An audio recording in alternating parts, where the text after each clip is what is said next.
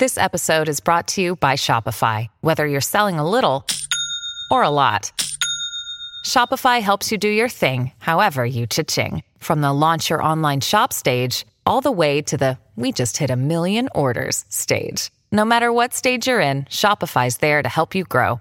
Sign up for a $1 per month trial period at shopify.com/special offer, all lowercase. That's shopify.com/special offer.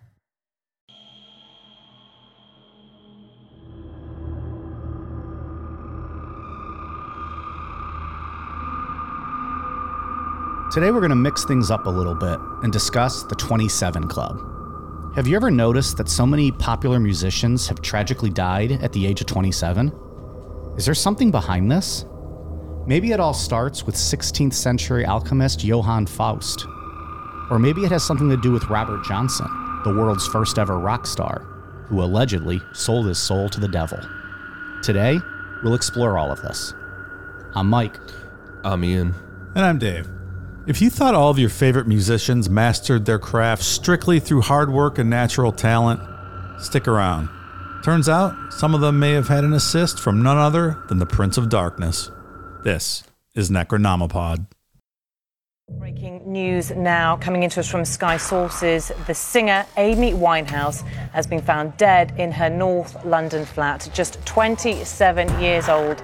The singer has had well-documented problems with drink and drugs, and last month had a disastrous show in Serbia. She had to stumble off stage. She was booed off stage. Well, we are now being told by Sky Sources the 27-year-old singer, who found much critical acclaim, has been found dead at her flat in North London. No other details about that at the moment, just from her management have released a statement. I figured, since it's on its farewell tour, I would go ahead and give the McRib one more shot. Really? And that is what I did some 3 hours ago. How was it? It was not, Dave, I think a couple years ago, you and I got them when it came back. Correct. Did you get it then too, maybe? No, yeah. I've never liked the McRib, so I'm just kind of like out of that whole thing. It was not good last time around. It was, I think, slightly better this time. Okay. But still not good. Like, as a kid at school, like, I used to love, like, the little riblet sandwiches they would give us, which, I don't know. I always hoped McDonald's tasted like that, and it never did. It was not nearly as good. But like every time they bring it back, I feel like something always changes. This time, there was like 2 tiny little pickles on it. And instead of like the sliced onions, it was the onion slivers. I don't remember there being the slivers. Like the ones that they put like on their cheeseburgers. That doesn't seem right. Yeah, but that's what it was. So I thought it was slightly better than the last time we had them, but it was still not good. And it's probably good to put it out of its time to euthanize the McRib. They probably used a different breed of dog this time to make the sandwiches. Well, if they would have stuck with this one, maybe, they wouldn't have had to kill it off. The original McRib, which I'm pretty sure you guys, I'm not even sure if you were alive when it came out. We looked it up the one day. I thought it was like the late 80s. That sounds right. So we would have been youngsters. It was quite delicious back then. And it was never the same after that first round of having it. Excuse me, I was wrong. It was 1981. And in the picture, they're onion slivers, and there's like 4 or 5 hearty pickles on them. See? Yeah. That is not what I got today. No, yeah. The other thing that annoys me is that, like, it was pretty well covered, but there were parts of the McRib that didn't even have sauce on it. Oh, that's like, weird. Now you're not even gimmicking the dog meat you're giving me. Right. Like, the sauce is probably the best part of it, actually. It's a requirement to cover up the taste of the bad meat. You can't slack off on the sauce. Right. Don't you know anything, McDonald's workers of today? Yeah. It's imperative you use the sauce. If I'm getting a McRib, I want it just covered in sauce. Of course. You're eating shit meat. It has to be covered in sauce. I don't want to see the authentic color of that meat. I'm sure it's not authentic, but the color of that meat. It's dark gray. Yeah. That's a shoot. It is. It doesn't have a color. It lacks all color. It is the absence of color. So give us that dark red sauce. I'm not even going to call it. It has to be visually appetizing at some sort of minimum standard, right? I don't think it has been, though, in 20 years. Disappointing, Mike. Yeah. I'm not even going to try it. Yeah. I've sworn that shit off. Fuck the McRib. That's that. So anyways, that's what I got going on. Sounds like a less than adequate day, in my opinion. I figured I'd give it one more shot. It's probably best that it rides off into the sunset. I agree. I'm not even trying it. When was the last time McDonald's came up with something like new, good? Like, I'm not saying like I've seen videos of people like in Europe and like their McDonald's have like little chicken wings. Why not try? I'd have a McChicken wing. I'd try that. They had spicy nuggets for like a cup of coffee. They got rid of those. I want something new. It's not a place for new. It's a place for old. I guess old standards. I guess it works for them though. Like people are still buying the quarter pounders and the Big Macs. It's not the same. It doesn't taste good anymore. Even Big Macs aren't the same. We've had that debate. I've never been a huge Big Mac guy, but I also think it's because they give you the patties get smaller and smaller. They're like Minder sliders essentially at this point. You're biting into bread and lettuce. Yeah. And Big Mac sauce. Sure. Yeah. They should be embarrassed, ashamed of themselves. Man, we are slaying McDonald's tonight. Meanwhile, we're all going to go home and be like, oh, I wish I had some McDonald's right now. I will say their hot mustard's dipping sauce, phenomenal. Absolutely phenomenal. Oh, that's the best. Their hot hands mustard down. is so damn good. Have you had it? I don't think so, no. Oh, next time you anytime you get it, if you get a McChicken, throw some of that on there. Or for your fries, so good. I agree on that one. Yeah. It's the only nugget sauce, in my opinion. It's by far the best one. Yeah. There was a time a while ago, I didn't mean for this to become a whole McDonald's menu breakdown, but I'll happily do it for the next hour. They had like a sweet chili sauce. I don't know if they still do. That was really tasty too. They had a sriracha sauce that was pretty good. Yeah? A couple years ago. I don't remember that. I like sriracha. It was real good. It was basically like sriracha and mayonnaise mixed together, I think, or something like that. Sounds good. Oh, that sounds delicious. Yeah. So anyways, we're mixing things up, doing something a little different here tonight. This is very different. Not what I expected at all. This was going to be a December show, but then, Card Suppers and Chains, Pally. Yeah. Got bumped up to this week. And I don't know. It's something different. I like when we do the different things. That's Which super interesting. We don't get to do story. often. We could do ghost stories and aliens and missing people, but this is something a little bit off the beaten path for us. So Johann Faust was a real German alchemist, astrologer, and magician who lived from 1480 to 1540. But when you look up making a deal with the devil, Faust, Fausto, or a Faustian bargain are the first things that show up. And that's because Johann Faust ended up being the protagonist for a German legend about making a deal with the devil. This was written numerous times by numerous people over the years. But the basic story is that Faust was a really smart guy, but he got bored with his life as a scholar. Like, he wanted to know everything. And because he didn't have the means to achieve the knowledge that he wanted, he became depressed. After he attempted suicide, Faust found himself at a physical crossroads in the Spessart forest near Wittenberg. In some stories, Faust calls on the devil by just speaking out loud. I declare my soul for sale. Just yelling out for the devil. In others, Faust has a staff and he draws symbols in the ground to summon the devil. Regardless, the devil didn't show up, but the demon Mephistopheles did on behalf of the devil. To be fair, the devil's busy. Yeah, he can't Got just a lot show going up. on. He doesn't come to see everybody. he's got a big fuck schedule. I bet he does, huh? It's like, He's cornholing Hitler down there in hell, right? That's what I was going to say. Being the middleman, Mephistopheles and Faust agreed on the following. Mephistopheles would serve Faust as long as he lived, provide Faust with any information he desired, and would never lie to Faust. To make the deal, Faust needed to sign a written copy in his own blood, renounce his Christian faith, and at the end of 24 years from that date, Faust would surrender his body and soul to the devil. Do we know how old Faust was at that time? Maybe it's a good deal. Yeah, I wonder why the 24? Is that symbolic in any way? Is that just what they, So Faust lived to be 60. I want 30 years. I'll give you 20. 27, 22. And they, spit in their hand and shake on 24. Got yourself a deal, Mephistopheles. Mr. Stopheles?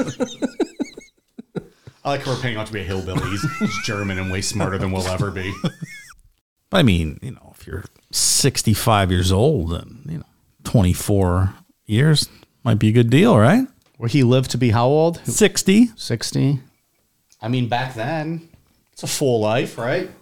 It's more than a full life back then, right? You only lived till you're like 35. He very much extended his so maybe expected that's what lifetime. Maybe that's what he was thinking. Maybe so. Smart. If nowadays at 80, someone was like, I'll give you a guaranteed 24 more years. Right.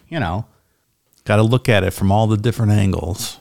Mephistopheles helped Faust find women as well. In one retelling, Mephistopheles helps Faust seduce a beautiful and innocent girl named Gretchen, whose life is destroyed when she gives birth to Faust's son out of wedlock. Realizing that this was an ultimate unholy act, she drowns their child and is arrested for murder. Gretchen ends up being executed, but she still got to go to heaven because God knew that she was tricked by Mephistopheles and Faust. So Mephistopheles is like a pimp, too. He's finding knowledge and women for our guy Faust. Also, my kids were born out of wedlock. It's okay. It's not an ultimate unholy act. You'll be just fine. You don't have to Don't worry kill about them. it. Yeah, they'll be all right. You can let them live. Well, you're a man. If you were a woman, they'd be like, witch, killer.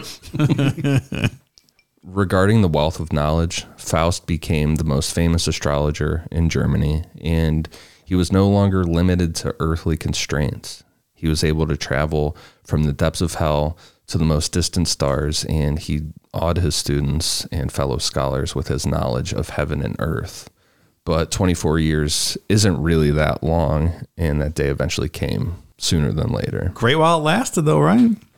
Faust didn't want it to stop, though. That's I'm the sure, thing. yeah. He was having a good time. I bet he was. Just living it up. Get me more whores, Mephistopheles.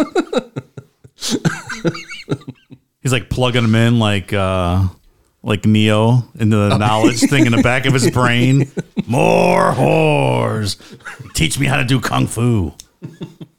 Eventually, Faust fell ill, and his students would come to visit him and kind of gather outside his home. Shortly after midnight on the 24th year, the students heard the sounds of a huge storm and then the screams of Faust. When the sun came up, students got the courage to go into Faust's room. There was blood everywhere. Bits of brain were stuck to the walls, along with an eye and a few teeth. Outside, they found Faust's body lying on a manure pile, and his arms and his legs were still twitching. Well, manure's not bad. Which is good. Newer, it's just good. Manure is really not a bad thing at all, right? On a manure pile, it's a pretty good day. One of the best Seinfeld episodes with Marissa Tomei.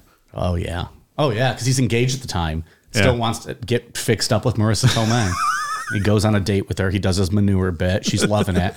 She's like, how's a guy like you still single? And he's like, technically, I'm engaged. He does like smacks little him. rabbit ears with it. Yeah, and she punches him in the face. Because Marissa Tomei like short, stocky, bald men. Yeah, right. Of course she does. So if Faust was an alchemist, was he very rich? Can we assume that Mephistopheles gave him the key to turning lead into gold, and he was able to produce endless supply of gold? Too busy banging. Like he didn't use any. He didn't care about the alchemy anymore after that? Like he was like, I have the knowledge. I'm not going to help anybody. Yeah. I'm going to bang. Because when you have endless women and knowledge, you don't need the money anymore, right? So the alchemy kind of goes by the wayside. Maybe he just ran up a bunch of debt. He knew he was dying in 24 years. Right. So who cares? Yeah. If you knew the date you were going to die, fucking go buy a yacht. On credit. Imagine you're just this real guy, though, and like you do all this cool stuff, and then after you die, they make up like this ridiculous legends and story about you to explain like all this cool shit you did. But is that also kind of awesome?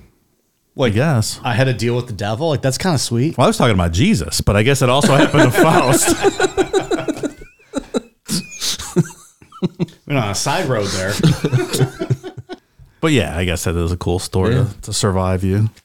And when you look up like how to make a deal with the devil, making a deal with like anything, this is what comes up. Oh yeah, that's where it originated, sure. Yeah.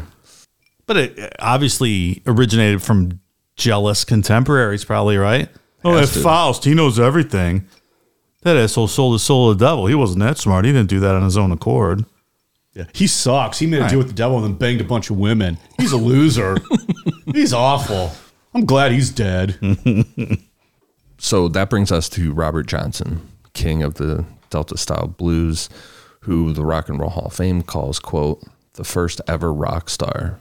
And according to legend, the man that sold his soul to the devil in return for his musical talent. And some people think that that deal with the devil kicked off the 27 Club. Rock and Roll Hall of Fame, hometown hero. It's all right. Yeah, it's not great. You mean the Hall of Fame is a hometown hero itself? Yeah. Oh, it's just a joke. It's not Hometown it's hero. not that great. Yeah, he's not from here. The building itself is cool. Like the design of it's really cool just to Yeah. kind of walk through. The Hall of Fame itself, if they have a good exhibit, It's okay. it's cool. If they don't have a good exhibit, don't waste your time. There's other things to do. I agree. It's not that interesting. It's just okay. Yeah. Again, it's if they have a good exhibit, it's something that you might be into. That would be cool. Yeah. I remember the frenzy back in the 90s to vote for Cleveland to I remember get that the too. Rock and Roll Hall of Fame here. It was a whole big thing.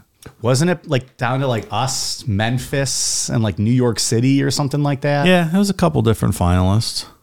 We kicked their ass. Hell yeah. A lot of ballot stuffing going on somewhere. Hey, the big lie, pal.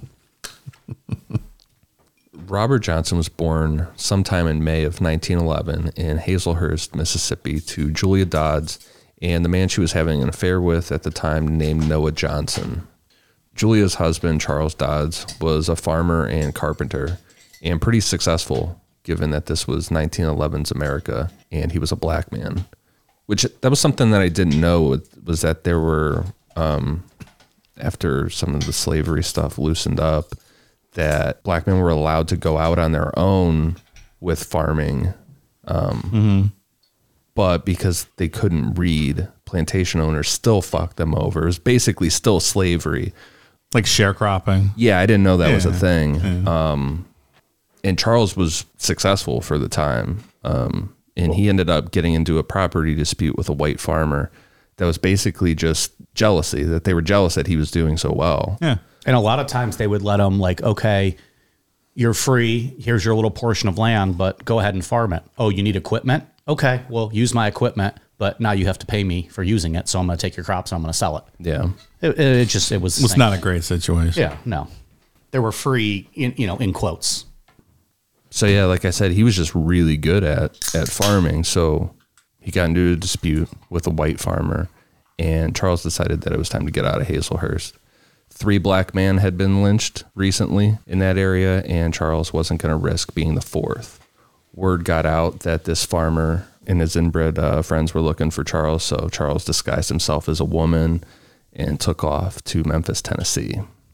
Might you have to leave your whole family because these fucking white hillbillies are not happy with your success. About a year and a half later, Julia made her way to Memphis, where Robert was left to live with his father, who had now changed his name to Charles Spencer.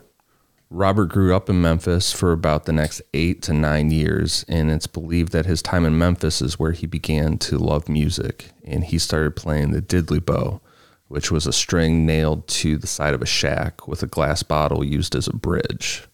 I read that he liked a 3-string. Huh, three-string diddley bow. Yeah, that he was unique for that because usually guys just use 1 string, but he used 3. Oh, You shit. can go get one of those at Guitar Center.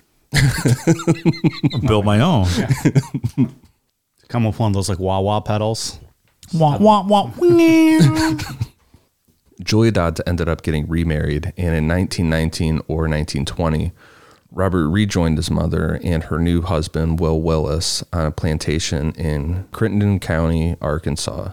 But pretty quick, they all moved to a spot across from the Mississippi River to work on cotton fields. The way it's told is that Will Willis was one of those type of guys that thought that a man should just kind of keep his head down and stick to working hard. But Robert was like, fuck this. I'm not trying to work in these fields. When your hands get fucked up picking cotton. So for an aspiring guitar player, that is the last place you want to be. You want to fuck your hands up playing guitar. Exactly. Like, that's not easy work, man, picking cotton. I mean, I just associate farming in general with difficult work, and I don't want to be outside in the sun all day or up at 4 a.m. Or doing anything of the above. or being outside in general. Exactly. You lost me there. Oh, farming? Oh, that's outside? No, I don't want to do that. No, thanks. I'll do a hydroponic farming in my basement or something. There you go. So as a result, Robert spent a lot of his time in juke joints, which were places where black people could listen to music and dance. At those juke joints, Robert watched early pioneers of the Delta blues like Son House and Willie Brown play, and this inspired Robert to play his music professionally. While he was dreaming of being a professional musician, Robert's mother, Julia, told him about her affair and who his real father was, which resulted in Robert adopting the last name Johnson. It's interesting, too, how people were able to piece together his, just who he was, because not a lot was known about him till way later. Until much later, yeah. Like his father changing his last name to Spencer to hide from people. Their census, I think it was like a 1920s census with Robert, and he adopted the name Spencer for a bit. And they were just able to kind of slowly piece all this together. Not easy. The first historical documentation of Robert using the last name Johnson was when he signed his marriage certificate to 16-year-old Virginia Travis in 1929. For the time being, Robert gave up music and went back to working in the fields. As Virginia's due date grew closer, she moved back to her childhood home in Penton, Mississippi, so her family could help her take care of the baby. The plan was for Robert to travel behind her, but now that he was alone, he was like, I can kind of start working on the guitar a bit. Because he gave it up for a long time. Yeah, he was like, I'm going to be a good dad. We're going to, be married. I'm not doing this stuff. I'm just going to work. And so he picked the guitar back up, and on his travels, he stopped off at a couple of juke joints along the way to play. By the time Robert got to Penton, Mississippi, Virginia and his baby had died during birth. Virginia's family heard about Robert going to juke joints and saw his guitar. Like, he kind of showed up with a guitar on his back. So Robert was blamed for their deaths. Virginia's family was super religious, and Robert had brought this on them with his devil music. It's another thing that I learned through this is that the blues were seen as devil music. Devil music, yeah. Very aggressively seen as devil music. Yeah. If they could look in the future and listen to some black metal for 5 minutes, they wouldn't think the blues was devil music anymore. They would die on the spot. Have heart attacks and keel over, right? Like that's. At 19 years old, Robert played on street corners, but no one really paid any attention to him.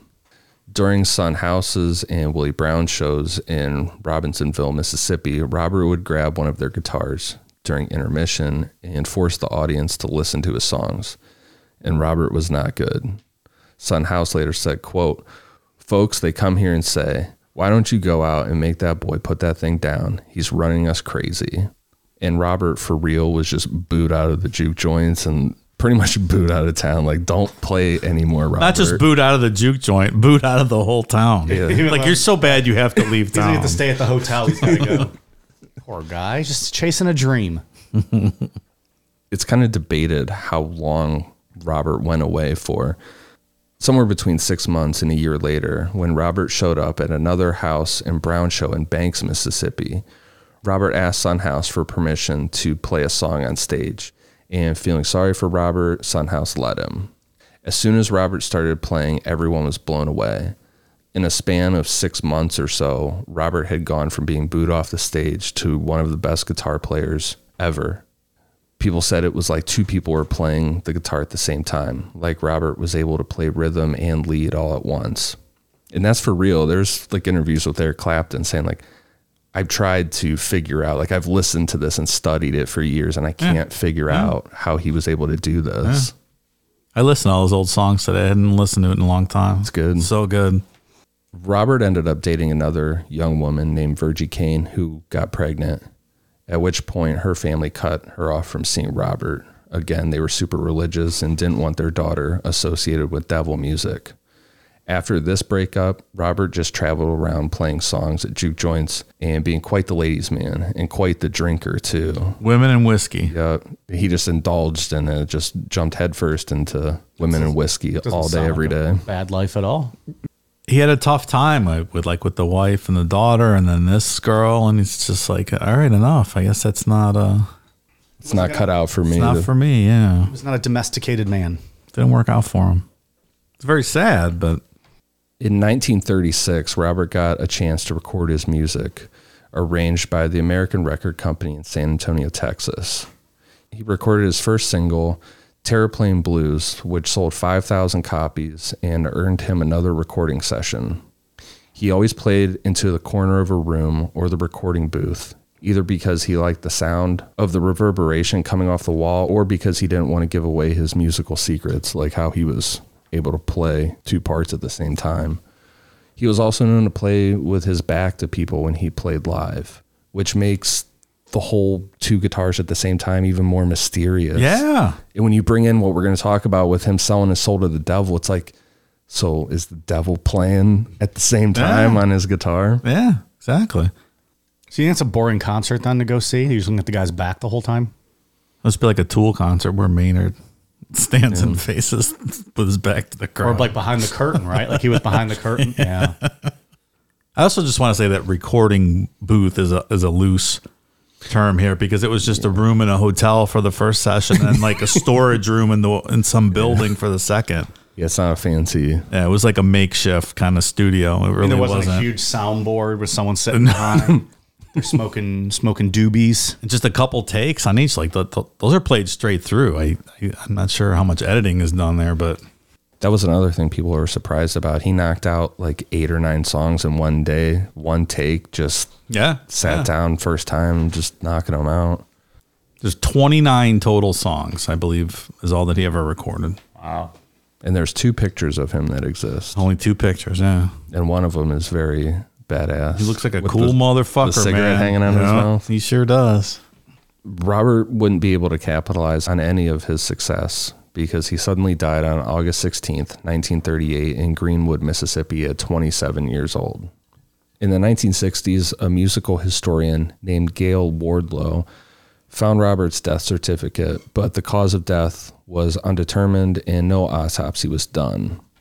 There was some word of syphilis that was talked about, but that was used to kind of discredit black men back then. They all had syphilis. Yeah. It's a way to just kind of shame them. And That sounds about right. so it definitely was. He definitely did not have syphilis. But it seems like the accepted story is that one night, because Robert was a ladies' man drinking whiskey, that he was playing at a juke joint and he was hitting on the wife of the owner of that juke joint, the guy that ran it. Oh. And so just pounding through whiskey, he ordered another bottle and it was poisoned. That the guy... That's the story I've always heard. Yeah. And it was open. The bottle was open when he got it, and someone like slapped it out of his hand and said, "Don't be drinking out of a open bottle of whiskey with no seal." Yeah. He did not heed that advice. No, the way that I heard it told was that he said, "Don't ever slap a $7 bottle of whiskey out of my hand." Right. That's it. Yeah. And he drank it. I want to go on record right now and say if you guys ever see me drinking a $7 bottle of whiskey, would you please slap it out of my hand? $7 back then, Robert was probably drinking pretty good whiskey. Absolutely. Oh, I understand. Yeah. But in 2022, should you see that, go ahead and bitch slap it out of my hand. I also read that mothballs was a good way, or was a way that people poisoned drinks back then. Just Put slips. mothballs and they disintegrate into the whiskey. Yeah. Oh, interesting. Because it wasn't a quick death. It took like 2 or 3 days of him being sick to die. Oh, Just crawling around throwing up blood and not good.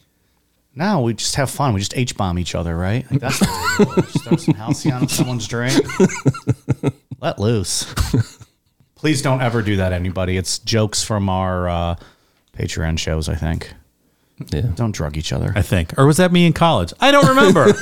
Well, we remember we talked about it on it was bonus show, but Art Bell when the guy laced the Jesus crackers with LSD. Yeah. And Art thought he was scamming people. The guy was selling them, Yeah. Wasn't drugging people. but Art was very stern about that one. Again, no one's giving away free drugs. No. This episode is sponsored by BetterHelp. Have you ever lost a job, had a bad breakup, or simply just felt stuck in life? Ever wish life came with a user manual, much like our cars or appliances do? Wouldn't that be great? Lost your job? Turn to page 63. Just got dumped? Turn to page 32. Feeling depressed? That'll be on page 104. Unfortunately, it's not that simple. However, BetterHelp Online Therapy is basically the next best thing. So the next time you're feeling stuck, why not check them out? BetterHelp therapists are trained to help you figure out the cause of challenging emotions and learn productive coping skills, which makes therapy the closest thing to a guided tour of the complex engine called you. BetterHelp has connected over 3 million people with licensed therapists. It's convenient, secure, and accessible anywhere, all done online. Therapy can have many benefits, be it learning new coping skills, self-empowerment, dealing with trauma, or even having a clearer mind. Look, everyone deserves to feel their best, and BetterHelp makes it easier to get started. They're the world's largest therapy service and offer all the benefits of in-person therapy, but are more convenient, accessible, and more affordable.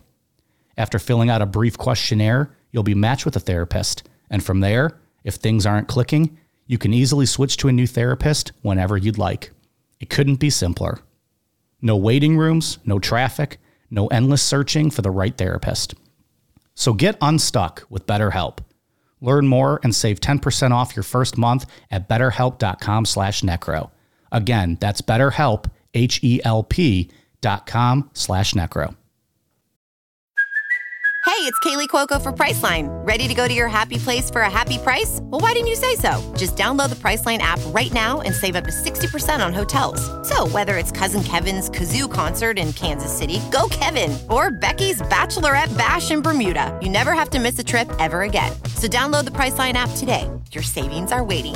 Go to your happy place for a happy price. Go to your happy price, Priceline. As legend has it, the reason that Robert went from being booed off stage to being one of the best guitar players to ever live was because he sold his soul to the devil. Some people take it further, and like in the Faust story, where Faust died after the 24th year, Robert Johnson and other musicians have to give themselves over to the devil at 27 years old. It's amazing Chad Kroeger's still alive with all that talent. Yeah. Still making money. Piling it on, man. You would have thought he would have died at 27 with all that super talent. Well, he's Canadian, right? Their blood's superior to ours. Okay. Right? That explains it. They don't. We die much easier than they do. Do we? It's all that poutine, man. It makes them tough. It's not the lack of health care. I think that might be it. You mean for us? That kills us. Yeah. Oh, maybe. I'm going with poutine. Final answer. I'm going with healthcare. Final answer. The best retelling of this legend that I found comes from fellow blues musician Henry Goodman. I think you're going to read this, Mike. Yeah. So everyone bear with me. This is a lengthy one. Robert Johnson been playing down in Yazoo City and over at Beulah trying to get back up to Helena. Ride left him out on the road next to the levee. Walking up the highway, guitar in his hand, propped up on his shoulder. October cool night. Full moon filling up the dark sky. Robert Johnson thinking about Sunhouse, preaching to him. Put that guitar down, boy. You driving people nuts. Robert Johnson needing as always a woman and some whiskey. Big trees all around, dark and lonesome road. A crazed, poisoned dog howling and moaning in a ditch alongside the road, sending electrified chills up and down Robert Johnson's spine. Coming up on a crossroads just south of Rosedale. Robert Johnson, feeling bad and lonesome, knows people up the highway in Gunnison can get a drink of whiskey and more up there. Man sitting off to the side of the road on a log at the crossroads says, "You're late, Robert Johnson." Robert Johnson drops to his knees and says, "Maybe not." The man stands up, tall, barrel-chested, and black as the forever closed eyes of Robert Johnson's stillborn baby, and walks out to the middle of the crossroads where Robert Johnson kneels. That's a bold analogy there. That's quite the way to say that. I didn't love reading that sentence. Black as the eyes of your dead kid. Come on, man. Yikes. He says, "Stand up, Robert Johnson. You want to throw that guitar over there in that ditch with that hairless dog and go back on up to Robbinsville and play the harp with Willie Brown and Son because you just another guitar player like all the rest? Or do you want to play that guitar like nobody ever played it before? Make a sound nobody ever heard before? You want to be the king of the Delta blues and have all the whiskey and women you want? That's a lot of whiskey and women, devil man. I know you, Robert Johnson, says the man. Robert Johnson feels the moonlight bearing down on his head and the back of his neck as the moon seems to be growing bigger and bigger and brighter. He feels like the heat of the noonday sun bearing down, and the howling and moaning of the dog in the ditch penetrates his soul, coming up through his feet and the tips of his fingers through his legs and arms, settling in that big empty place beneath his breastbone, causing him to shake and shudder like a man with the palsy. Robert Johnson says, "The dog gone mad." The man laughs. "That hound belongs to me. He ain't mad. He's got the blues. I got his soul in my hand." The dog lets out a low, long, soulful moan, a howling like never heard before. Rhythmic, syncopated grunts, yelps, and barks, seizing Robert Johnson like a grand mal and causing the strings on his guitar to vibrate, hum, and sing with a sound dark and blue, beautiful, soulful chords and notes possessing Robert Johnson, taking him over, spinning him around, losing him inside of his own self, wasting him, lifting him up into the sky. Robert Johnson looks over in the ditch and sees the eyes of the dog reflecting the bright moonlight, or more likely so it seems to Robert Johnson, glowing on their own, a deep violet penetrating glow. Robert Johnson knows and feels that he is staring into the eyes of a hellhound as his body shudders from head to toe. The man says, "The dog ain't for sale, Robert Johnson, but the sound can be yours. That's the sound of the Delta Blues." "I gotta have that sound, devil man. That sound is mine. Where do I sign?" The man says, "You ain't got a pencil, Robert Johnson. Your word is good enough. All you got to do is keep walking north. But you better be prepared. There are consequences." "Prepared for what, devil man?" "You know where you are, Robert Johnson. You are standing in the middle of the crossroads. At midnight, that full moon is right over your head. You take one more step, you'll be in Rosedale. You take the road to the east, you'll get back over to Highway 61 in Cleveland. Or you can turn around and go back down to Beulah, or just go to the west and sit up on the levee and look at the river. But if you take one more step in the direction you're headed, you're going to be in Rosedale at midnight under this full October moon, and you're going to have the blues like never known to this world. My left hand will forever be wrapped around your soul, and your music will possess all who hear it. That's what's going to happen. That's what you better be prepared for. Your soul will belong to me. This is not just any crossroads. I put this X here for a reason, and I've been waiting on you." Robert Johnson rolls his head around, his eyes upwards in their sockets to stare at the blinding light of the moon, which has now completely filled the pitch-black Delta night, piercing his right eye like a bolt of lightning as the midnight hour hits. He looks the big man squarely in his eyes and says, "Step back, devil man. I'm going to Rosedale. I am the blues." The man moves to one side and says, "Go on, Robert Johnson. You the king of the Delta blues. Go on home to Rosedale. When you get on up in town, you get you a plate of hot tamales because you're going to be needing something on your stomach where you're headed." It's a wild telling of that story, man. If anything has come from researching this, I'm glad that I read that story. It's fantastic. I like it. Mm-hmm. That there's the birth of rock and roll, more or less. Pretty much, yeah. Well, Dave, the white man made rock and roll. Okay. Elvis Presley, the Rolling Stones, Aerosmith.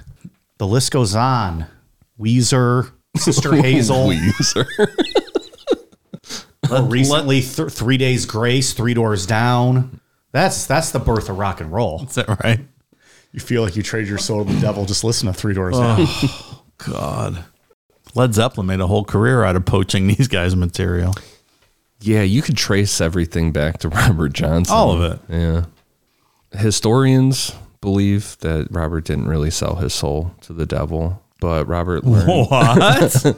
But there's some people that do. There's guys in that documentary on Netflix, which is really good. I'd recommend anybody to watch that. Was it called Crossroads? Yeah, Devil at the Crossroads. Yeah. Just like we talked about. Oh, shit.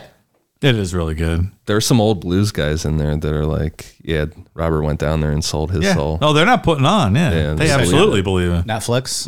Yeah, it's really good. I have to check that out. Historians believe that Robert learned from a man named Isaiah Zimmerman, who went by Ike. According to Zimmerman, he and his wife, Ruth, took Robert into their home in Beauregard, Mississippi, while he mentored Robert. Their favorite spot to practice was at the Beauregard Memorial Cemetery across from Zimmerman's house, and rumors spread about the two of them playing the devil's music in a graveyard. And the way that was told was that Ike told Robert that they were going to play in the gravestone or in the graveyard because he wasn't going to bother anybody like he was back at the juke joints. Booed? Yeah, the dead weren't going to be able to boo him, so he could be as bad as he needed to be out there. So an expert in 6 months to a year. Is he a natural? I don't know. I don't know how you explain that. Like, are there certain people that have that innate talent? They just don't know it yet. So all it takes is 6 months to a year. Once you learn what you're doing, then your I think that's internal talents or your natural born talents are gonna come out. And this Ike Zimmerman guy, he was considered one of the best guitar players in the area. So maybe Robert it just clicked. That's what I mean. Yeah. And maybe he wasn't as bad as the story goes when he was kind of jumping in there when those other guys were playing, and he would just jump in at like the intermission. He just wasn't as good as Sunhouse and Willie Brown. Yeah, and he wasn't good. Maybe he wasn't the drizzling shits. Maybe he was just like a beginner, and that's not what they. If you pay to see a concert, you don't want to hear a beginner play. Yeah. So and then maybe for 6 months he busted his ass, and it's still interesting though that like Eric Clapton will listen to him like, I don't know how he did that. That's interesting. Yeah, because if he can't figure out how he did it, we're certainly not. Right. Like, No, he had extremely long fingers. That's one thing. That helps. Yeah, I can't think of the musician. And the other thing we didn't talk about is he strapped another string onto the 6-string. Like he was playing with a 7-string guitar somehow. They're like, what in the fuck is this? But then I always and I was thinking that like, oh, well, maybe he had like some kind of trick to the trade. But like Eric Clapton now, there's 7-string guitars all over the place. And he still is saying he can't figure out how he did it. Yeah, I don't know. It's crazy. Like, does it ever make you think there's something that you're a natural at, but you've never been exposed to it, so you'll never know? Like cricket. No, like if you ever played cricket, what if you're the best cricket player in the history of the world, but you've never been exposed to cricket before? Well, I think we found it. We're podcasts, right? We're the best in the world at podcasting. And we happen to find it, luckily for us. But for our listeners out there, maybe they haven't found their talent. Yeah, I'm sure there's something there's probably a lot of things that we're all naturally good at. Like, that's why I always thought it was best to expose your kids to as many different activities and sports growing up, because you never know what they're going to be good at and what's going to take and what's not going to take. Absolutely. There's things you've never been exposed to that you're just never going to know. I think that's true. I mean, I don't think everybody maybe is going to be great at something, but don't you think there's one thing that everyone's good at? I don't know. As long as they find that one thing. I think there's probably for most people, I guess. Yeah. Sure. Yeah. There's going to be something. Yeah. I don't think I have anything like that. There's not something that I'm just naturally really great at. Anything that I might be good at is because I tried hard to be good at it. Which is essentially just drinking alcohol, and peeing every. That I'm good at. It took a lot of practice though. And peeing every 15 minutes. So I got a good Robert Johnson story for you guys. So there's another Delta blues musician named Robert Lockwood Jr. He's from that area. And Robert Johnson lived with Robert Lockwood Jr.'s mom for like 8, 9, 10 years. Okay. Was dating her or whatever. So he was kind of like a quasi stepfather to Robert Lockwood Jr., who was only like 4 years younger than Robert Johnson. But he taught him how to play guitar, and they used to do shows together and stuff. And they would play out and about and whatever. And like I've read that people couldn't tell the difference between the two. So this guy's real good too. So there used to be a bar called Fat Fish Blue in Cleveland, downtown. I remember that. And Robert Lockwood Jr. moved to Cleveland for the second half of his life. So every Wednesday night, this guy would do 3 sets at Fat Fish Blue. And I think he lived to be 90 something. So this was about 20 years ago. He's almost 90. So I was there on a Wednesday night for whatever reason. And this guy, Robert Lockwood Jr., sat down at our table and was talking to us in between sets. Oh, yeah? Was telling us just the story of playing with Robert Johnson and growing up with him in his house. And holy shit. it was really cool. That's awesome. Yeah. So you just remembered that? Or you knew? No, I was reading this. I go, holy shit, I forgot all about that. Like, I don't remember the specifics and stuff. And I was probably pretty intoxicated. But it was about probably 2005. He died in 2006. So it was probably 2005-ish around then. But really cool guy. That's pretty awesome. Yeah, 3 shows every Wednesday night. And we just happened to be there on a Wednesday. And he was like in the middle of sets. And yeah, he was, I would say, almost 90 years old at that point. And just was sitting down bullshitting with us, talking about the old days in the Delta. And if you only would have known back then that 20 years later, you'd be covering this on a podcast. So there's my Robert Johnson adjacent story. It was pretty cool. I don't have any specific stuff for really you cool. because I don't have a very good memory. But Fat Fish Blue just blew my mind. Oh, that place was awesome. Man, I don't know if I ever went because I was like a kid back then. Yeah. But but 2005, I was not a kid. it was like it was a blues bar I guess I just restaurant never in downtown Cleveland. Yeah. It was a very cool spot. Everyone always had Fat Fish Blue shirts. I saw those everywhere. Yeah. That was So that's cool. that's my night of hanging out with Robert Lockwood Jr. Really super cool guy. Was he into the whiskey and women as well? I don't remember. You probably did a shot with him and don't even remember. I probably did. But I think he died shortly after. Well, yeah, I couldn't keep up drinking with you. I don't think that's what happened. He was in his 90s. Doesn't mean that alcohol couldn't have done it. That's true. So the 27 Club became well known after Kurt Cobain died in 1994, with people connecting his age of 27 to Jim Morrison, Janis Joplin, Brian Jones, and Jimi Hendrix. When Amy Winehouse died at 27 in 2011, it attracted even more attention to the age. And then the idea of Robert Johnson selling his soul to the devil as being the cause for so many talented musicians dying at 27 years old started to spread as well. Kind of an online thing. Was it an online thing? That was never a thing back in the early 70s until... From what I was reading, there were people that connected Jimi Hendrix, Jim Morrison, Janis Joplin, because they all died within months of each other. Like, it was boom, boom, boom, real quick. Robert Johnson being the reason for it, I think, is an internet thing. Yeah, that probably makes sense. There was some talk of a 27 Club when Kurt Cobain died because his mother said something in the press along with, I told him not to go and join that stupid club or whatever. And, don't fuck up your life. You want to go through some of these guys? Yeah, go through some of them. There's actors and actresses in here. There's some, but not in this list. I kept it to musicians. But maybe we can talk about some of those at the end. Yeah. Yeah, I want to get into some of those too. That'd be cool. I have a few more I wrote down that I thought were interesting too. All right, let's do it. The first one, Rudy Lewis, R&B singer for the Drifters. He was found dead in a Harlem hotel of a suspected drug overdose. He died on May 20th, 1964. Drifters are in the Rock and Roll Hall of Fame. The Drifters are interesting. I was looking at them. There have been 60-something members of the Drifters. Jesus. And it was one of those things where kind of before the boy band era, but the manager ended up with the name. He owned the name The Drifters. Okay. It's like when the original guy left, he would just hire another band. He got this other band oh, you're the Drifters now. So then it was all these incantations of the Drifters. Right. It's kind of interesting. No, you're the Drifters now. So they're the original Drifters, then the new Drifters, and Drifters 2000. Yeah, they're still playing today, I think, and there's been 60-something people in the band. That's wild. So who made it to the Rock and Roll Hall of Fame then? The original lineup? The original Drifters from the 50s, I think. Okay. Hall of Fame's you're not going to put a fast one on us, buddy. Fuck you. There's 60 people on the induction stage singing. Under the boardwalk.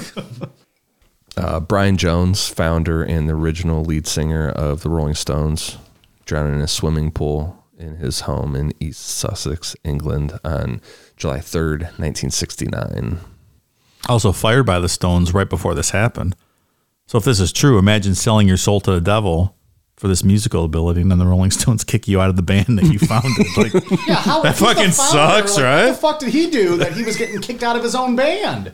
Yeah, they booted him. God damn. He was living life on the edge. Seems like it. Yeah. There's a lot of conspiracy theories around his death, too. Like this handyman / construction guy that was working for him was living at his house with his girlfriend, and they were said to have argued over money earlier in the day. So there's some thought that he drowned this guy. The construction worker drowned Brian Jones.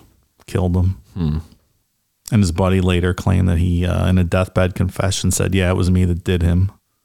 In hitman terms, I did him. Yeah. Really? How about that? It certainly is a twist. It's a twist in the plot. Jimi Hendrix died September 18th, 1970. He ended up dying of asphyxiation. He threw up in his sleep while mixing barbiturates with alcohol. Yeah, that's not good. Like the girl he was with said that he took her sleeping pills like 9 times the recommended, or 18 times the recommended dose or something. Yeah, that'll do it. And there's a lot of conspiracy with Hendrix too. Yeah. Like what time the girlfriend called the ambulance, what time they showed up. Like the ambulance guys said they didn't even see her when they got there. And his buddy Eric Burden from the Animals showed up before the ambulance and cleaned up all the drugs because he's worried about the drugs and stuff. A lot going on in that room there. I've heard the story about the guy cleaning up the drugs. Yeah. I guess he found a poem or something that Hendrix wrote and left it, and he thought it was a suicide note.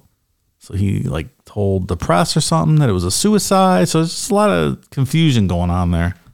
I actually pulled a quote from Hendrix like 2 weeks before he died. He said, "I'm not sure I'll live to be 28 years old. I mean, the moment I feel I have nothing more to give musically, I will not be around on the planet anymore unless I have a wife and children. Otherwise, I've got nothing to live for." 2 weeks before he died. And 2 months before he turned 28. Yeah. And he said, I might not see 28. Yeah. Yeah, that's dark. A lot of converging things going on there with Hendrix.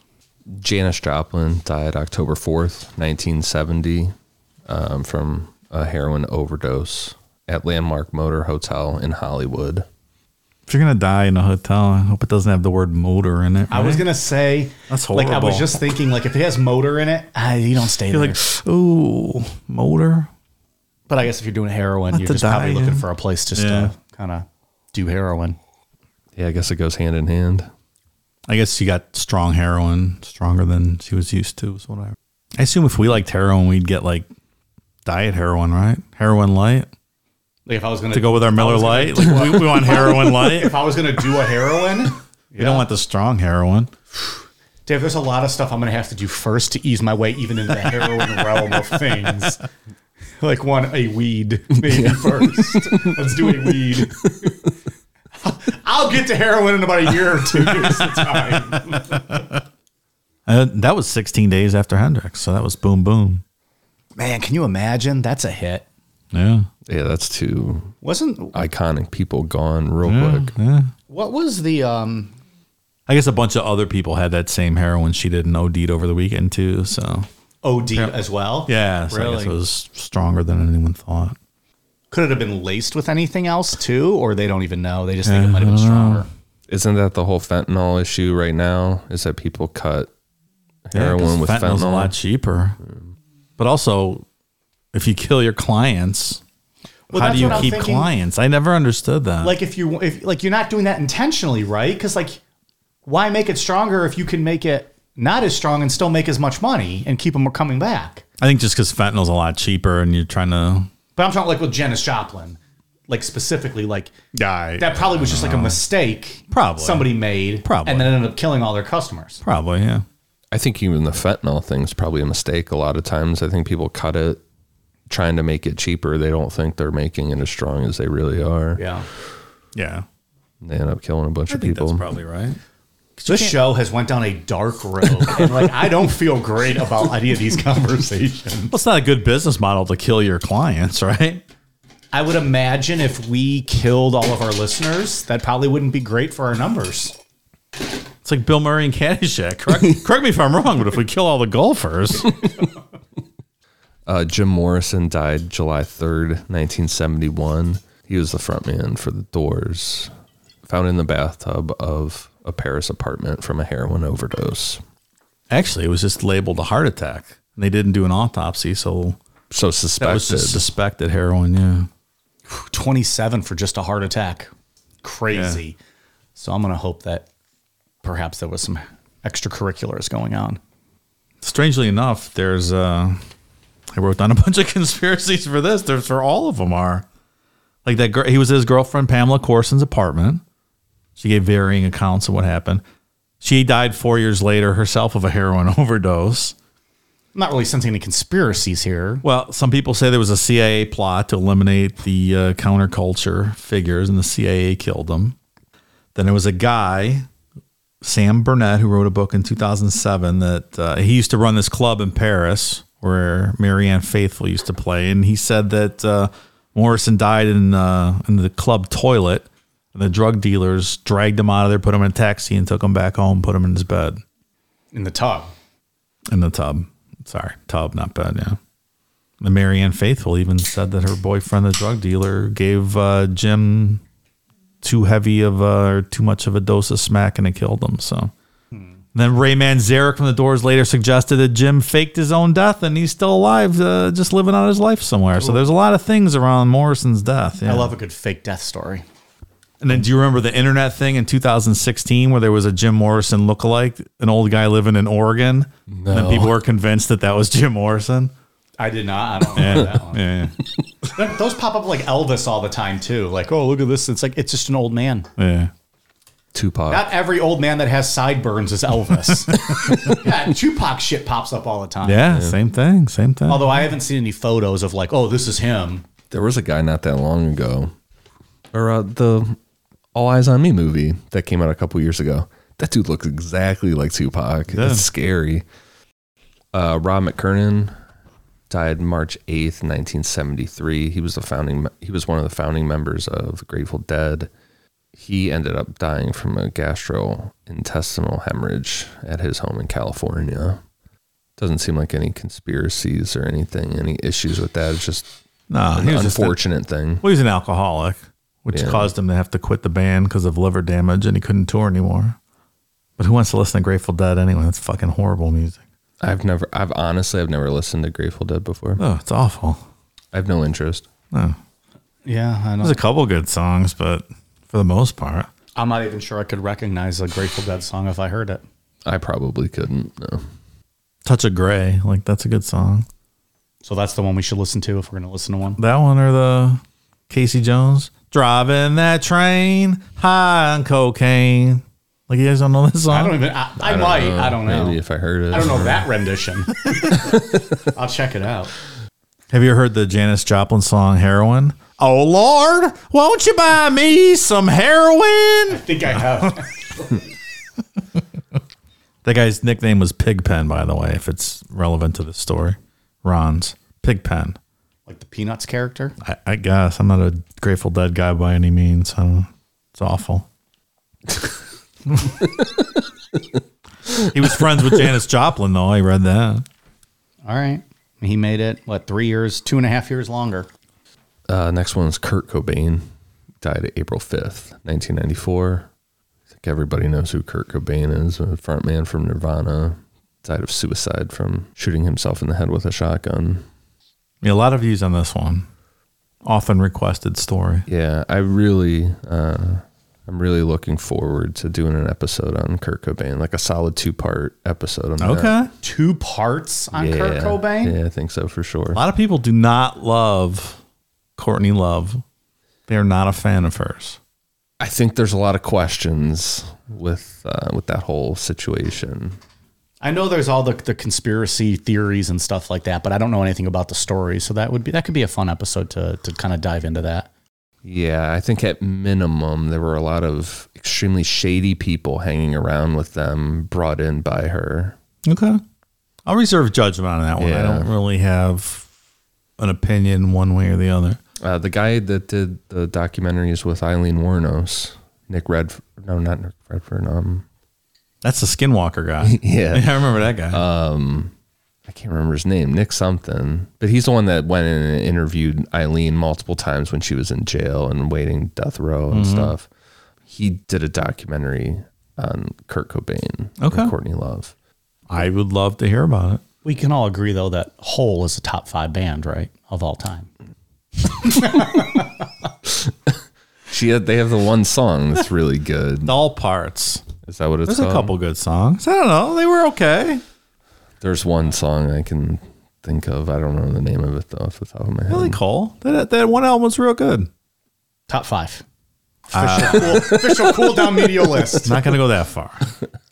Well, and Kurt's published, like, Kurt owned 98% of the publishing of Nirvana, right? I believe Like so. a huge Yeah. percentage. I apologize if I'm wrong, but I think it's something crazy, like 98%. And Dave and Novoselic own like one, like, because Kurt wrote all the songs, right? He owned all the publishing, I think. Yeah, I So believe he was so. worth a lot of money. This will be good stuff to get into when we cover this one day. I think. I'm just talking off the cuff here, but I think that's right. I never saw Nirvana. How many years were they around? Couple. I mean, like, what, 5 years maybe? Like, and not even huge for those 5 years? Like, it was pretty... Yeah, they did a great show. Well, I heard it was a great show because I didn't go at the Empire Concert Club in Cleveland, like a legendary Nirvana show, and I did not go, but I heard it was awesome. Richie James Edwards died February 1st, 1995. He was a Welsh guitarist and lyricist for the Manic Street Preachers. He ended up missing a flight in the U.S. While he was on a promotional tour, February 1st, 1995. And he disappeared near the Wales-England border soon after that. In 2008, he was declared presumed dead. He just went missing. Yeah, that's a weird story. Wow. They found his car like near a bridge. Like it seems plausible. He jumped into the river over the bridge. But have you ever listened to these guys, Manic Street Preachers? Let me tell you, I had neither. I listened to their album, this last album, The Holy Bible, today. Yeah. It's fucking great. Really? I loved it. Why do I get the impression they're like punk? No, it's like kind of alt indie. It's not punk. Okay. It was really good. I'm not sure I know what alt indie is, but I would check it out. It's like a different, like in. I don't know what that means either. I think I read that description, but It's like that's a genre, alt indie. yeah, like just British indie music. I thought it was real good. Manic Street Preachers. Are they still around, or did they kind of? I don't know. Oh. Like that was a big album. I don't know. I was just reading background on these people, and that was a big album that this guy was. They were going to do a promotional tour for this Holy Bible album that they just recorded. So I'm like, all right, let me listen to this one. Good Fantastic. Stuff. I like that. I love finding new music that I missed, 30 years ago. After 13 years, they're like, he's dead. Call it. Yeah, they held out for a Call while on that. That's game. That's game. People are waiting for insurance payouts. They're like, call him dead. The last one that I had on my list was Amy Winehouse. She died July 23rd, 2011. Voice of an Angel. Yeah. The saddest of them all. She had a lot of issues with drugs and alcohol. She did. She ended up dying from alcohol poisoning. A bad choice in men. That fucking clown husband of hers that got her hooked on heroin. Who is that? Is he a famous guy or just No, just some schlub. Blake Civil Fielder, dickhead. Ruined her life, more or less. And now is he getting still all the residuals and royalties and all that? Is that No, they were divorced. Oh, that's good. Yeah, she finally got rid of him. Does she have kids? No. Very sad. It's a real bummer of an end of an episode. One of my favorites. I love Hey, Amy man, Winehouse so you're much. a big Amy Winehouse fan. It was awful. Did you ever see her, Dave? I did not, no. You got to start seeing these artists before they turn 27. She tried to make it to rehab, but she said no. I would have loved to see her, but yeah, no. Twas not to be. Twas not to be. I had a couple more. Oh, that's right. We have yours, and you have some movie people. Yeah, let me get perhaps? those ready on my laptop. Why not have more, horrible, sad things to discuss here at the end of the show? So yeah, there's like artists and actors. Like there's more than just the musicians as the popular Right. 27. view on this. But do you guys remember Anton Yelchin? He was an actor. He was in the Star Trek reboot. He was Chekhov, and he was in. Remember that Green Room, kind of pseudo horror movie where they were in the band. They went to play at the white supremacist camp. Yeah. They were trying to kill him. He was in a bunch of stuff. This kid. He was a really good actor. Yep. I know. But he drove into his apartment or his house in Studio City one night, parked his Jeep Grand Cherokee, got out, went to go check the mail or something. The Jeep like knocked out of gear, rolled backwards. I guess it was a steep incline, and pinned him against like some brick pillar or something where he was checking his mail. That's terrible. Asphyxiated, like, internal trauma. Ugh. Horrible. He was in a movie called Rudderless. It was a really good movie. If you guys have never seen the movie Rudderless. Is that a horror movie? No. It's about a school shooting kind of sort of redemption story. It's quite sad. It's a very good movie though. Well, as if we didn't have enough sad stuff to discuss tonight. Let's discuss school shootings. School shooting / music. It's a really good movie. All right, I got another one. All right. Mia Zapata was the lead singer of a punk band named The Gits. They were from Ohio, Yellow Springs, Ohio, at Antioch College, where they met, which is where Dave Chappelle lives down there. Moved to Seattle, kind of on the verge of breaking out, and she got murdered one night. Damn. Never found out who it was. 20 years later, they had the DNA sample of a bite mark or something on her. 20 years later, this guy that killed her got arrested or whatever, and they had advancements in DNA and whatnot, and his DNA got put in a database. Guy got convicted of the murder 20 years later. Like, that's a whole show we should maybe do one. It's a really interesting story. That'd be cool. Really sad because they're really good. So if you've never heard of the Gits, check them out. I got the artist Jean-Michel Basquiat. I was practicing that earlier, so I wouldn't say it. I think that's how you say it. Basquiat. Basquiat? The graffiti artist from New York City. You ever seen any of his stuff? Mm-hmm. So fucking cool. Yeah. I love it. Yeah, he's a legendary guy. Yeah, awesome stuff. Died at 27. And then, do you remember the Minutemen, the punk band, like early 80s? Mm-mm. D. Boone, the guy from the Minutemen, 27. I swore Heath Ledger was on this list, but he was 28. Oh, 28. Okay. Mac Miller was almost on this list, but he was 26 in 9 months or something. I would have guessed Heath Ledger was older. I didn't realize he was only 28. Yeah, he's young. That's a guy that could have went on to do a lot of great things with movies. Heath Ledger? Yeah. Oh, he's really a really good actor. Yeah, I feel like he'd have been up there with like Leo. Like they'd have been like the two generational actors-esque type. Maybe there's probably a few more up there, but those two would have been big. That's probably right. So anything fun happen? Anything cool we could talk about? There's one other. Did you see the white lighter myth? Like I ran across this looking at this stuff. Allegedly, Hendrix, Morrison, Joplin, and Cobain all had white Bic lighters with them when they died. So that's this whole white lighter myth.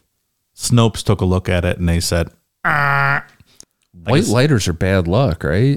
Yeah, that's what's traced back to this. Okay. Yeah, because I remember, you have heard of it. Statutes of limitations, whatever. I remember smoking weed back in the day, like when I was younger. And every once in a while, if like someone had a white lighter, I'd be like, nah, dude, that's bad luck. Yeah. Don't fucking light that joint with a white lighter.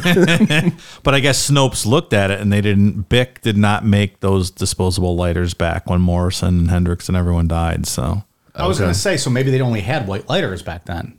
They did not make them. So they didn't have them on them. No, Bic did not make those disposable white lighters back at that time. It was an unfounded, just a rumor that they all had. Oh, I see what you're saying. I was just a rumor. Well, maybe that's all they made back then, white lighters, and that's why they all had them. Yeah, just a rumor, which is kind of weird, right? That's funny that you brought that up. It just like reminded me of all kind of shit.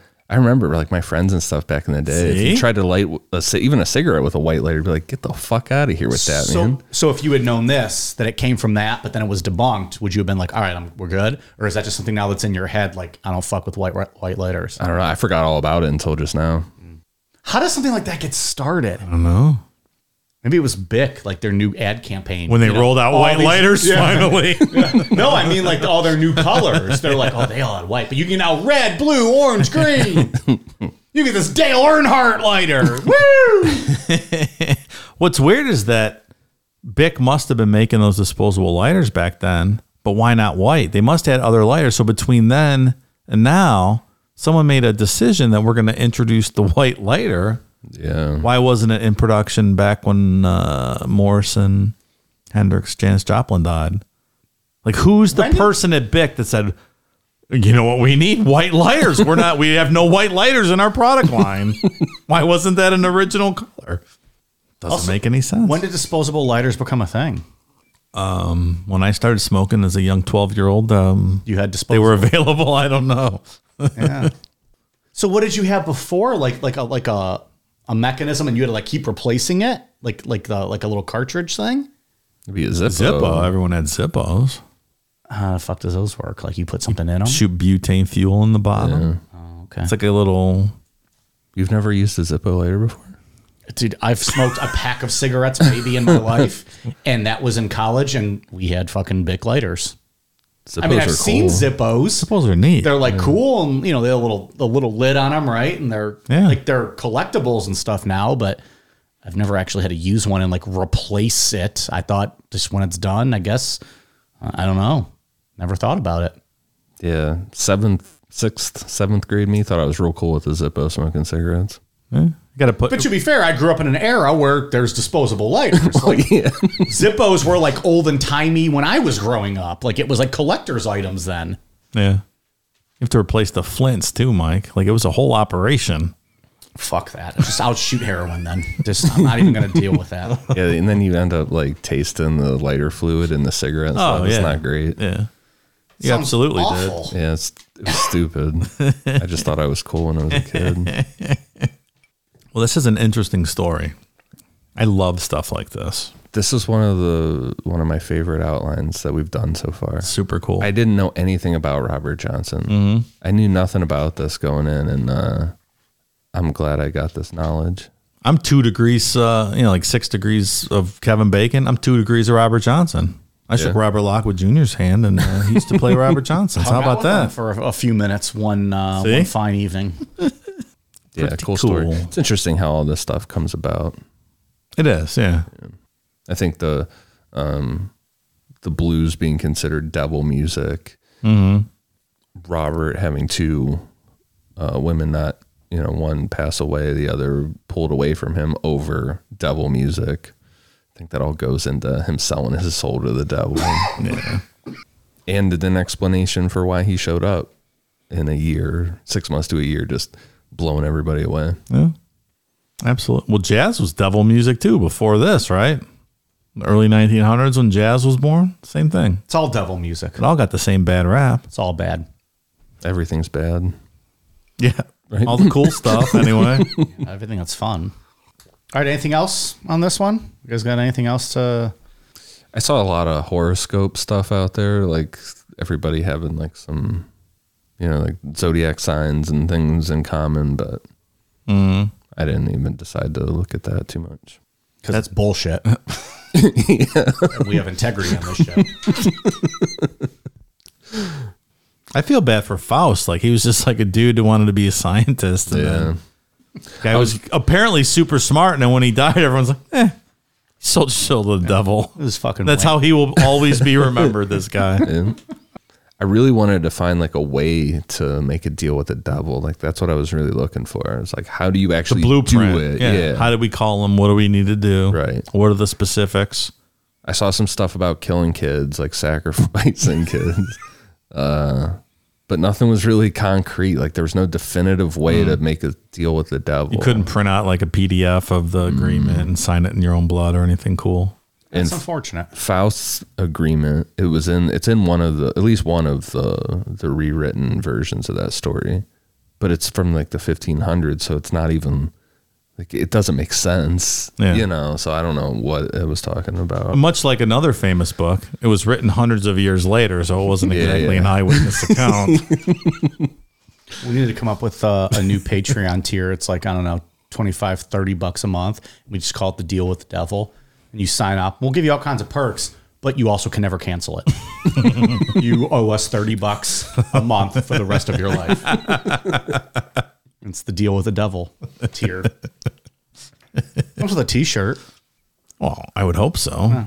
Maybe even a koozie, right? Maybe. I made a deal with the devil and all I got were my ears raped every Sunday. Something like that. We'll wordsmith a little bit. We'll get back to you on that one. Yeah. Yeah, so unfortunately, there's no concrete version out there on how to actually make a deal with the devil. Maybe for the best. Probably. A lot of wackos out there making deals with the devil. Crossroads were pretty interesting too. They'll show up a lot within other legends and whatnot. Mythology stuff. Because Faust was at the crossroads too. That's where it began, right? Yeah, he was at a physical crossroads. Yeah. It's also a fantastic Britney Spears movie, but we'll get to that. It's a really good Bone Thugs and Harmony song too. Yeah, but it's a better Britney Spears movie. And unlike these hacks, she made it past 27. So. Hacks. So now that we're finally laughing and not all about to cry about all these deaths, mixing things up a little bit. Dave, you got some Patreon shout outs. All right. Thank you to Jake S. Bowersmith, Riley Mack, Jessica Lee. Hey, Mike, want a Netflix and chill? That was Jessica Lee. That was a hyphenated name. That's a hell of It's an invite. Yeah. Okay. Natalia, Justin Benson, Portia Wendell, Miguel Menchaca. Good thing I got that holla holla clip handy. Holla holla. Michael Haddox, Suzanne Turpie, House, Tom Foolery, Hey Yo Wayo, Scott Duff, Cole Roberts, Renalock, Petunia 375, Michael Wolf, Logan Paskuski, Jared Womer, Ashley Mancera Smith, Brittany, Cookie Man, Cookie with lots of O's, Cookie Man, Emma Smith, Andrew Diet, Double Dope Dummy, Bradley Bird, Jenna Tools, Merrill Clemens, Chris Cabot, Sarah Newkirk, I Bleem, Caxardy, Emily Ivers, Monica Jepson, Megan Becker, Your Mom's Little Secret. What do you think that is? A queef. I don't know why, but that's what I initially thought of. Oh, let's go with that. Better Than Casey? No. Sorry, I'm Nope, denied. Mike has denied your name. Linda Fasano, Robert Heaton, Israel Romero, Justin her ass. Nice. April Womack, Trisha Gilbert, Michelle Vaughan, Erica Watkins, Alex Hughes, Sean Branson, Josh Berg, Bill Clinton Soggy Stogie, Brian F., Alana Hildebrandt, Courtney Dyer, and Omega 6695. Thank you so much, new patrons. Is Alana Hildebrandt Mrs. Hildebrandt's daughter? I'm guessing so. Or is it Mrs. Hildebrandt? We don't know her first name. We never did get her first name, just that she was calling from the bank. She's very concerned with getting a hold of me. She wants to talk to Mike. She's got some special offers for Mike. Ian, what do you got? For iTunes, I have one for Furry Pickles, 23 Huey, Whitney V5, Yo Boy Remus, Don 17, and Obi-Wan John Kenobi. Thank you guys for the awesome reviews. All right. Thank you to everyone that's been a patron and left us a review. You guys got anything else you want to get off your chest before we close this one out, or are we good to go? I don't think so. Think we're good? Yeah, I think everyone should go home and listen to some Robert Johnson and then some Amy Winehouse music. It'll make your whole day. Watch that Netflix documentary, Devil at the Crossroads. Very entertaining. It's a quick one. It's like 48 minutes. Yeah, it's not very long. Yeah. A lot of good info, though. Do you have a specific Winehouse album or song they should listen to? No, all of them. There's only a couple albums. He wasn't here that long. All right. We are on Twitter, Facebook, Instagram, YouTube at Necronomipod, patreon.com/Necronomipod, Necronomipod.com, and on Necronomipod.com, as well as on all of our socials, you will find the link to our spring shop that has all of our new merch. Go check it out. We got lots of cool items there available for you guys, including mugs and wine tumblers and clothing and all that good stuff. Stickers. That's a big one. People love stickers. Stickers are cool. So stick them on your local police car. They love it. Yeah. Just don't tell them we sent you. Yeah, check us out. Again, you can get to the website. If you're on our socials, just click the link in our bio or go to necronomipod.com and you'll find the link to get to our merch. All right, you guys ready for a cool down beer? Cheers.